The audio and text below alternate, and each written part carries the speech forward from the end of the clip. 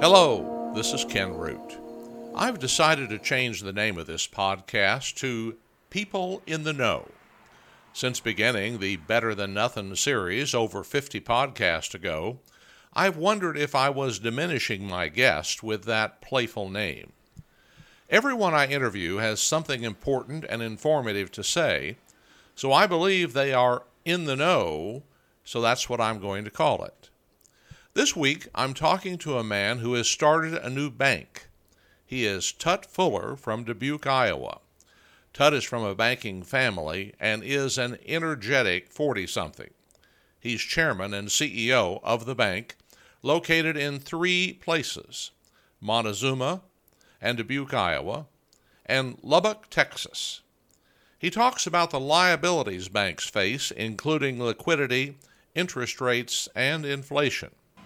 He also has some insights that people are coming back into the post-pandemic workforce. People in the Know is sponsored by Concept by Iowa Hearing. I've worn their hearing instruments for almost 20 years. Concept by Iowa Hearing, committed to helping you hear better. Visit iowahearing.com or call 877-955-4020 for a free hearing screening. This is Ken Root, and today I'm going to talk with a man who has started a bank. Now, that's unusual in these times because we've seen a decline in the number of banks in the United States, in fact in Iowa, for the last 40 years, if not longer. He is Tut Fuller, and the bank is called Capra Bank, and I'm sitting in your very open office in a little warehouse district, a very nice place in Dubuque right now. So, first of all, it's good to have you on the podcast, and I know you've been running hard. Starting a bank must be a very complex and challenging thing. Well, I appreciate you taking the time and giving me the opportunity to do this, and glad to have you in our home base. It's been a busy, going on 18 months now, going on this endeavor, and really it all started as a question more than a dream, which is, can you build a bank without compromise? And here at Capra Bank, we think we have a recipe for that, and a recipe that really fights that what we feel is a disturbing trend in consolidation in banking, because it's not so bad for the banks, but it's bad for the clients and it's bad for the communities we call home, we think. In the next few moments, I'd like, Tut, for you to talk to me of your perspective on things that are of interest to depositors and those who want to borrow money, especially businesses, but we'll also pick up individuals. Right now, it seems like that banks are trying their best to work with their clients in an environment that's uncomfortable in many cases for those businesses. The businesses cite 3 issues of late, and you may have more. One of them is inflation. That's really the top one. Number 2 is what they call a broken supply line. And number 3 is getting quality workers. Do you agree that those are challenges for businesses right now? Yeah, I mean, I 100% agree that those are key challenges. I mean, I might add a couple to that. One that has something to do with inflation and interest rates, right, on loans, but is, I feel, rearing its head more is shrinking money supply. And what that means is that you have liquidity crunches at banks. So they actually, whether it's a bank or credit union, we've heard from numerous clients that they just don't have the money to lend. So that's a new one that hasn't been around for a while. But that's a huge problem. Let me delve into that. Those of us who are in their latter stages of life who have more capital than they have debt, which is a few people out there, we want to invest it well. And if you as a bank would offer us an interest rate that would be attractive, we would invest with you. So why is it that it seems to me there's a lot of money out there? Have you not put interest rates at a level to where you can gain access to it? Yeah, so really need to distinguish us as a startup bank from a legacy bank. So we bought a great 4th generation community bank in Montezuma, Iowa, run since the 40s. Very liquid bank, so very light on loans, very heavy on deposits. We have since April well over tripled the size of that bank.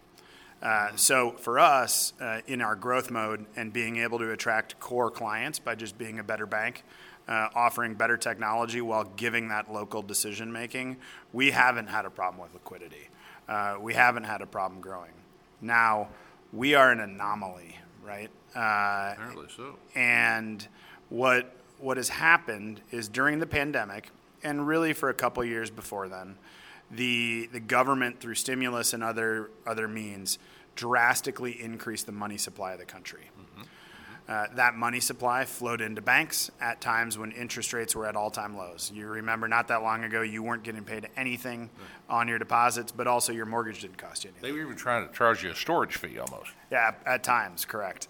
And so what happened is banks needed to do something with those deposits. And as a bank, you really only have three things to do with deposits. You either make a loan, you leave it sit at the Fed, which at the time they were paying nothing, or you buy a bond. And banks got a little greedy, or a lot greedy, and managed to the quarter and not to the long term. And they went out and they bought bonds that were probably too far out on the curve. What I mean by that is they were 10-year bonds or 5-year bonds or 20-year bonds, whatever it may be. And when the Fed started increasing rates and rates started coming up, remember, bonds are a liquid environment, and those bonds started having real losses on them in terms of value, similar to a stock having a huge loss on its stock price. And that is what led to the collapse of some of the largest regional banks that have ever failed in the history of our country. And that all happened this spring, right? And so they didn't fail because they had a credit problem. They didn't fail because they had loans go bad. They failed because they didn't have liquidity. And you can go, and it's public, right? Every quarter, every bank has to submit a call report, and you can see just how much these unrealized losses in bond portfolios of banks have eroded their capital. So banks always have to keep their balance sheet balanced. Deposits have to balance with loans, the Fed, and bonds. And it's a real problem when your deposits go down, but you can't sell your bonds to keep your balance sheet balanced because you can't afford it because you'll run out of capital.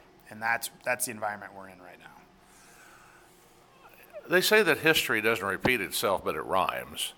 And I'm old enough to go back to the late 1970s and into the 1980s when inflation was high, and those people who were paying off loans were doing it with cheaper dollars every year.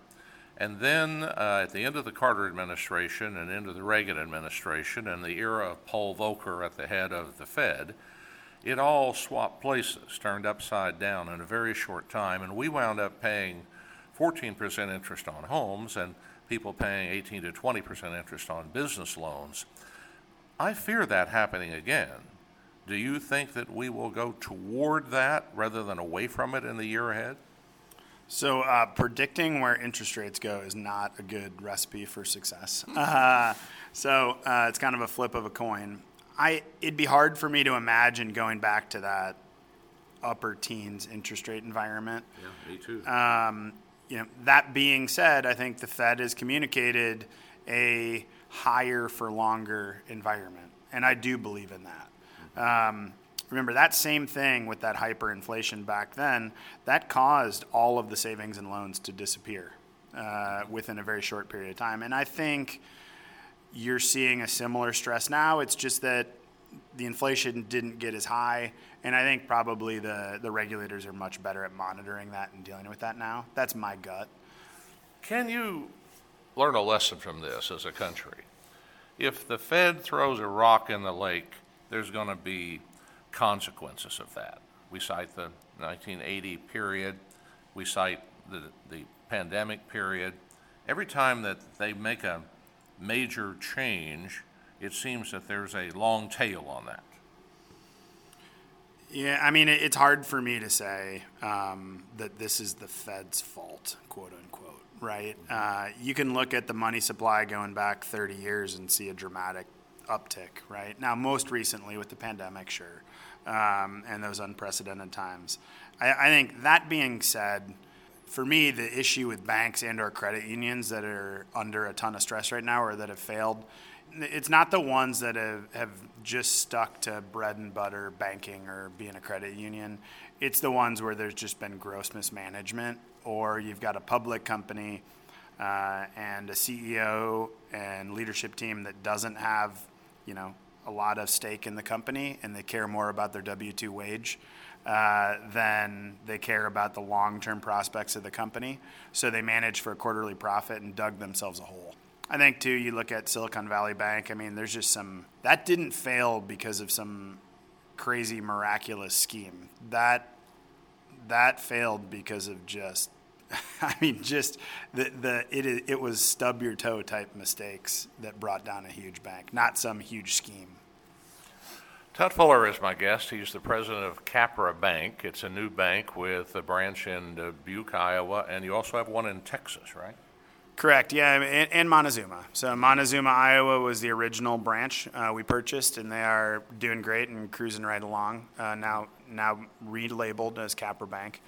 We opened up here in Dubuque in April, and we opened up in Lubbock, Texas about a month ago, cruising right along, yeah. You brought up a number of things about this crunch on the money supply, and I want to see if there's any parallel here in what businesses are saying is a problem of getting employees. For a few years during the pandemic, we had people who didn't hardly work at all, and yet they got government money. And it seems like that has run out.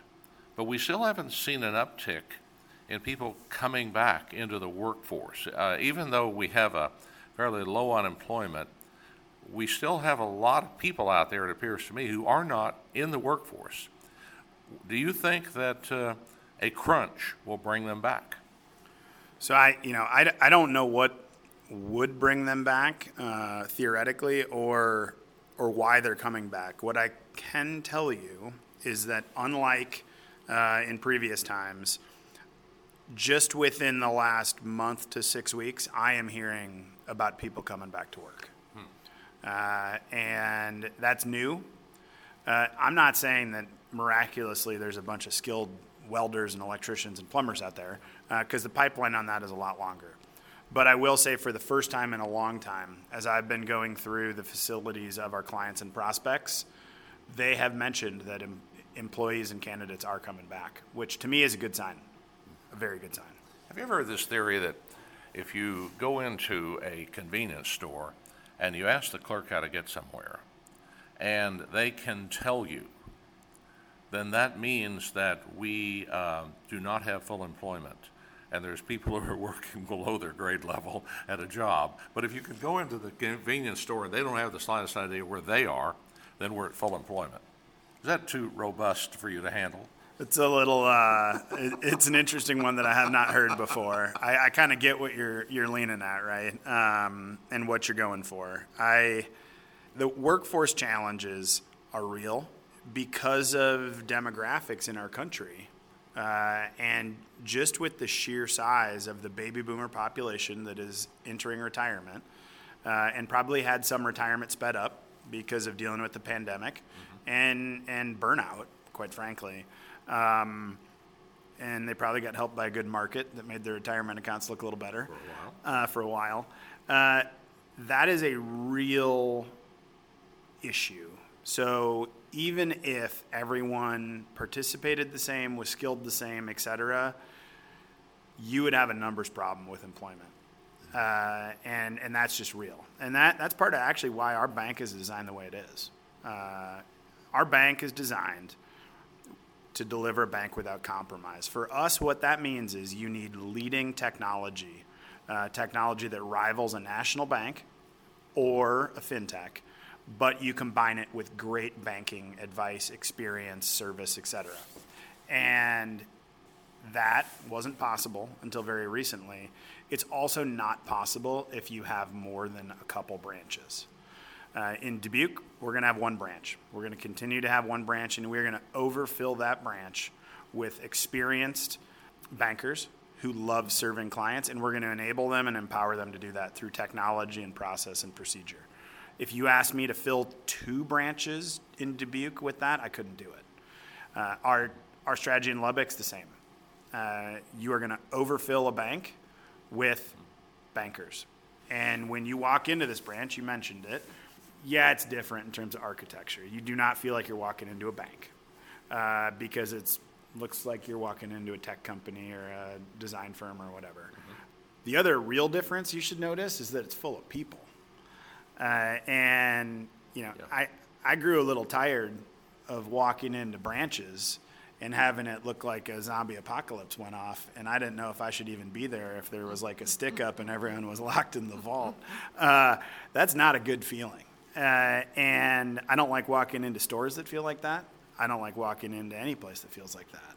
So for one reason or the other, no matter what, when we were building this bank, when I looked at the demographic numbers of the different generations, we were going to have a problem with staffing. And so you got to design your business for now, not for before. And that's what we tried to do. I know several of the people in your bank, and my wife knows even more. And we're very positive in our relationship with them. And I think that's a good thing. And I think your environment here tends to pull them in. I mean, I'm a baby boomer, but we're at the far end here. Everybody else is wanting to have a different world around them. And it seems like you created a very good environment for your employees, not only for the current employees, but future ones that you may attract. Correct. Yeah, I mean, you can make a business strategy as complex as you want, and you can overcomplicate whatever you want. But at the end of the day, if you take care of your clients, and you start by saying, what kind of clients do I want? What segments do I want to go after in business or in personal banking? And then you build your technology and your people around that, and you just make sure you attract the best people and you do things that make them happy. I think you take care of your clients and you take care of your employees, and investors are going to be just fine.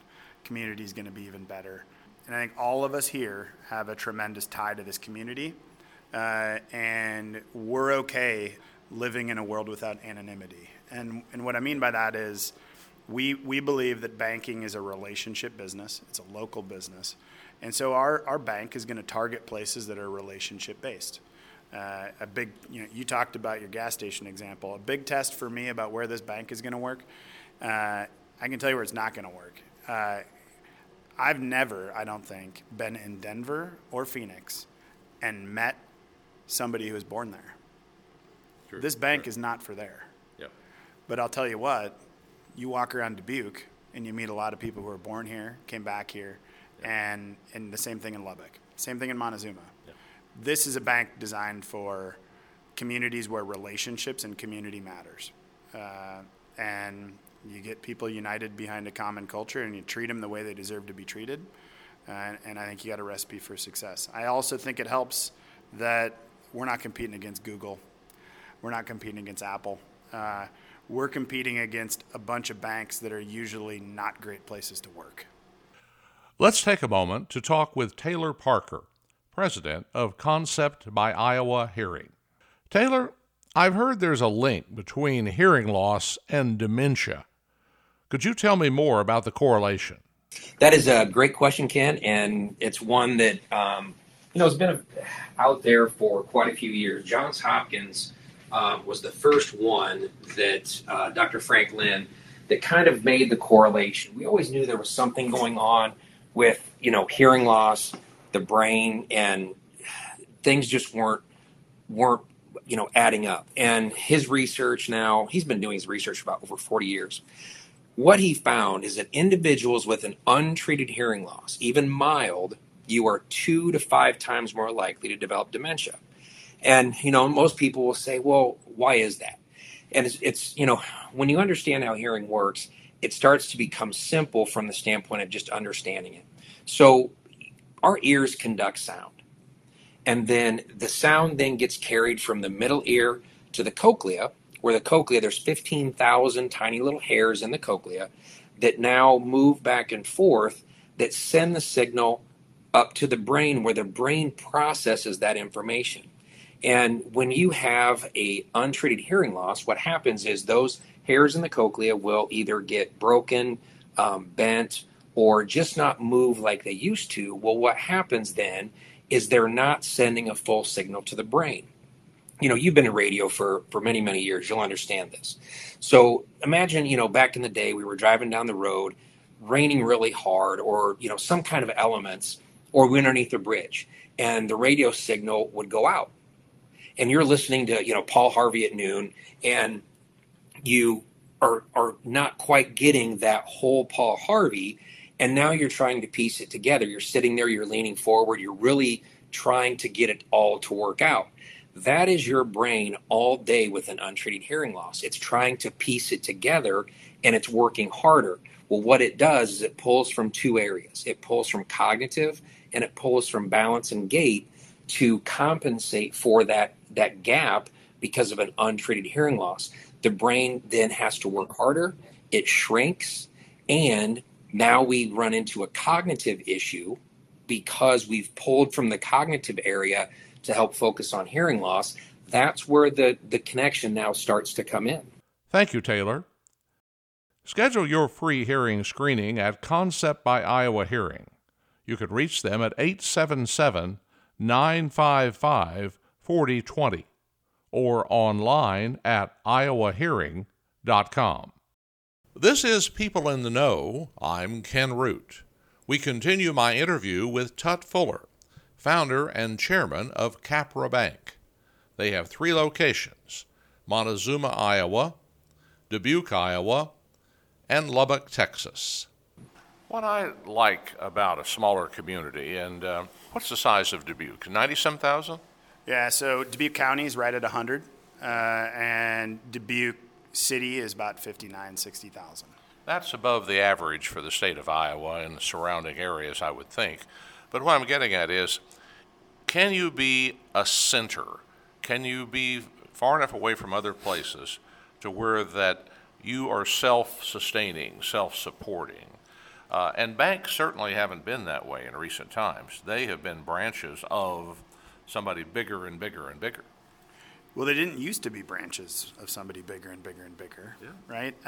And I think a hidden killer of places like Iowa, like Dubuque, like Lubbock, and there's a lot more. A hidden killer of those places, in my opinion, is the consolidation in the banking industry. Sure. And what I mean by that is if the bank consolidates to somewhere, it's a win for that place because that place controls the capital. They control the deposits, which really means they control the deployment of capital for other businesses. Loans are the cheapest form of capital. That's just a fact of finance. And as long as that is the case, who controls the deposits controls the capital for fueling the economy. And what we've seen here in Dubuque, for example, is that we used to have 2 very strong local banks. The one you banked with, which wasn't the one I worked at, and the one I hired your banker from, and the one I worked at. And now we've lost those. And as a result, Dubuque is now the only metro in Iowa without a leading community bank. The top 2 banks in our community are not local. As a result, in the last year, you've seen the money supply in Dubuque, as measured by the FDIC, shrink by about 10%. And I don't think it's a real shocker that all that money came from the redeployment of those deposits out of the 2 banks that got consolidated. You can't be a country that's successful if you got a shrinking money supply. You can't be a community, you can't be a state. And I think our bank's just designed to combat that and beat that. Because you don't have to bank with a huge bank anymore to get leading technology and great bankers. Well, Tut Fuller, Capra Bank, not all is downside right now. Many people are still saying, economists, that we have a booming economy in this country. And the strength is still there, and there's no recession on the horizon. So growth can go on even with the detriments that we've laid out here. Do you agree with that? Yeah, I think I do agree. Let's take the pandemic out of it. That had economic consequences, and that technically was recession for a couple quarters, right? That was because of the pandemic. That wasn't because of some business failure. Other than the Great Recession, which is the last one we went through, most recessions hit regions or specific parts of the economy. They don't hit the whole economy. And I do think that's what you're seeing. And there's still a ton of capital. There's still a ton of health in businesses. And yeah, you know what? Are some industries struggling? Yes. But that's kind of my opinion about how this whole thing's going to go. I don't think you're going to see a financial collapse. And I just think the Great Recession is the most recent one, so it's top of mind. That being said, that was the worst one since the Great Depression. And every other one has been much more targeted either regionally or to specific industries. I said earlier that the Fed getting into changing the size of the money supply and things of that was a factor that disrupted things quite a bit. I guess I should have broadened that out to say the federal government getting into trillions of dollars that it threw at the economy during the recession has disrupted things. And I'm getting the backside of that now from businesses and individuals who say that they got money for no reason and didn't really know what to do with it. And then now those of them who built onshore facilities because we didn't want to have a supply chain that was worldwide, that onshore facility has never opened. They've never even used it yet. Or there has been a huge amount of money wasted on building capabilities for supplies in this country that our businesses find to be too expensive, so they're still buying overseas. And I wonder if American business at times isn't its own worst enemy in trying to go for the lowest price, even though the risk of having a disruption makes it much greater. Yeah, I mean, so a lot to unpack there in what you just said. I think a couple things, though. One, when an unprecedented, once-in-a-century pandemic happens, I travel a lot. Went to South Africa a year ago. South Africa's response to it was nothing. And it put a lot of people in a tough spot, but they got through it. But I don't know how far it set their economy back either. The answer in the United States was a very quick response administered through PPP lending, right? Yeah. Which was administered through banks. It got money back out. The economy never stopped. It cranked. You can argue kind of, should we have done that much? Should we not have? What I can tell you is it definitely there wasn't a catastrophe. I think a bigger issue for me is that as a banker, we wouldn't lend money to somebody who kept spending more than they took in. That makes sense to me. But year after year, decade after decade, it seems, except for in the early 90s, the government's spending more than they take in. Sure. And that, I just don't understand how that is a long-term recipe for success. To your other point about onshoring, I hope that a lesson from the pandemic is that businesses build resiliency into their plan. Pretty not funny, maybe, isn't the right word, but an interesting comment came from Toyota. During the pandemic, everyone shut down except for who? Toyota. Toyota pioneered just-in-time manufacturing. Every other car company in the U.S. copied it. The key thing that Toyota came out with during the pandemic is their just-in-time philosophy only matters if you co-locate your facilities. So that means that you don't have a plant in Detroit getting parts from China. That means if you're Toyota, your suppliers and your immediate supply chain is right around you. Oh. I think just-in-time is fine if everything else is right next door in the warehouse next door. Just-in-time doesn't work so hot if all your parts are in a container that's stuck in China. I'm a huge believer in automation. I'm a huge believer in what you could call blue collar and manufacturing automation. I'm a huge believer in what you would call white collar automation and bots that work with processes and computers.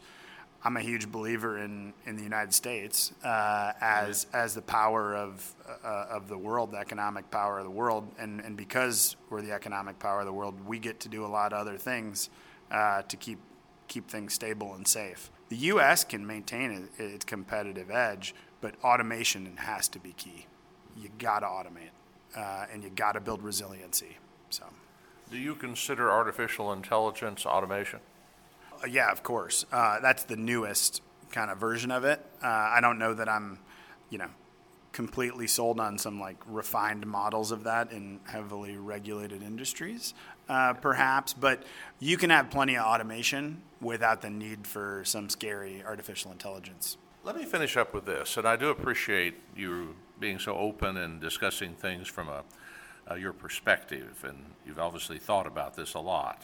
What about you as an individual? What do you like to do? What are your hobbies? What are the things that you enjoy if there's ever a moment you're not thinking about Capra Bank? So I'm kind of always thinking about the bank, but that's okay. I don't know that I'm a huge believer in work-life balance. I don't really know what that means. I think for me, I kind of got over that a long time ago, and instead it means that, I don't know what the catchphrase would be, but effectively it boils down to if you love your job and you love what you do, you don't ever really feel like you have to work. Yeah. And I've been fortunate enough to have the resource to build what I view as, kind of the next model of community banking. And it should, in my opinion, it should be the next model of banking. And that doesn't mean that Citi or JP Morgan or those other banks don't serve a purpose. They do, and they should be there. And that's important for our government, actually. I think there's a whole bunch in the middle that make no sense. They have inferior technology. Your money isn't safe there, as safe as you think it should be for how big they are. And they're slow to react, and they don't empower their employees, and I don't get it. I am kind of always thinking about the bank. The other beauty about this bank is that I get to come in and work with a bunch of people I really like being around. Yeah. And I do view them as my family outside of my family. On the flip side, not at work. I have a wife and 3 kids, and I love spending time with them. But also, it is tough because I feel like I don't get to spend enough time with them. For me, it's been about spending a lot of time, as much time as you can, and just kind of being present when you're around your kids. Because I actually also don't believe in that phrase like quality time. I think you got to just spend as much time as you can. And in that time, you get like quality little nuggets here or there. And that's kind of what I look forward to. We have a farm south of Dubuque. Love spending time on the farm. I love being outdoors. I love hunting. Love traveling, most of which involves hunting. Try and squeeze in the hunting part and then maybe spend the rest of the week doing something else. But I think you learn a lot just by getting out there and pushing yourself into uncomfortable positions and experiencing new things and observing. Well, you've committed to starting this bank. You're now actively running it, and it looks like your crew definitely is all pulling in the right direction with you. So I'm sure all of us are going to want to follow this, and I follow it very positively in the hope that you can reverse a trend of our money going out of our local communities and far away, and also that the businesses who want to come to you can see you as a competent partner in what they're attempting to do in the future. Yeah, I couldn't agree with you more, right? Our view of this bank is, we don't really understand why you wouldn't want to bank here. If you really like great technology, we've got it. If you really like the ability to call your banker on their cell phone and want them to fix something instantly, they can do that too. And we think that's unique. And we love helping people, and we love our communities, and banking's our tool to do that. There are a lot of other tools. It just so happens that banking's what we do, right? So, Tut Fuller, Capra Bank, Dubuque. Thank you. Thank you very much. Appreciate the time. Thanks for listening to People in the Know. I'm on the hunt for guests to interview. If you have suggestions, contact me at this email address, kenroot@gmail.com. KENROOT@gmail.com. Have a great week. As I went down in the river to pray, studying about that good old way, and who shall wear the starry crown? Good Lord, show me the way.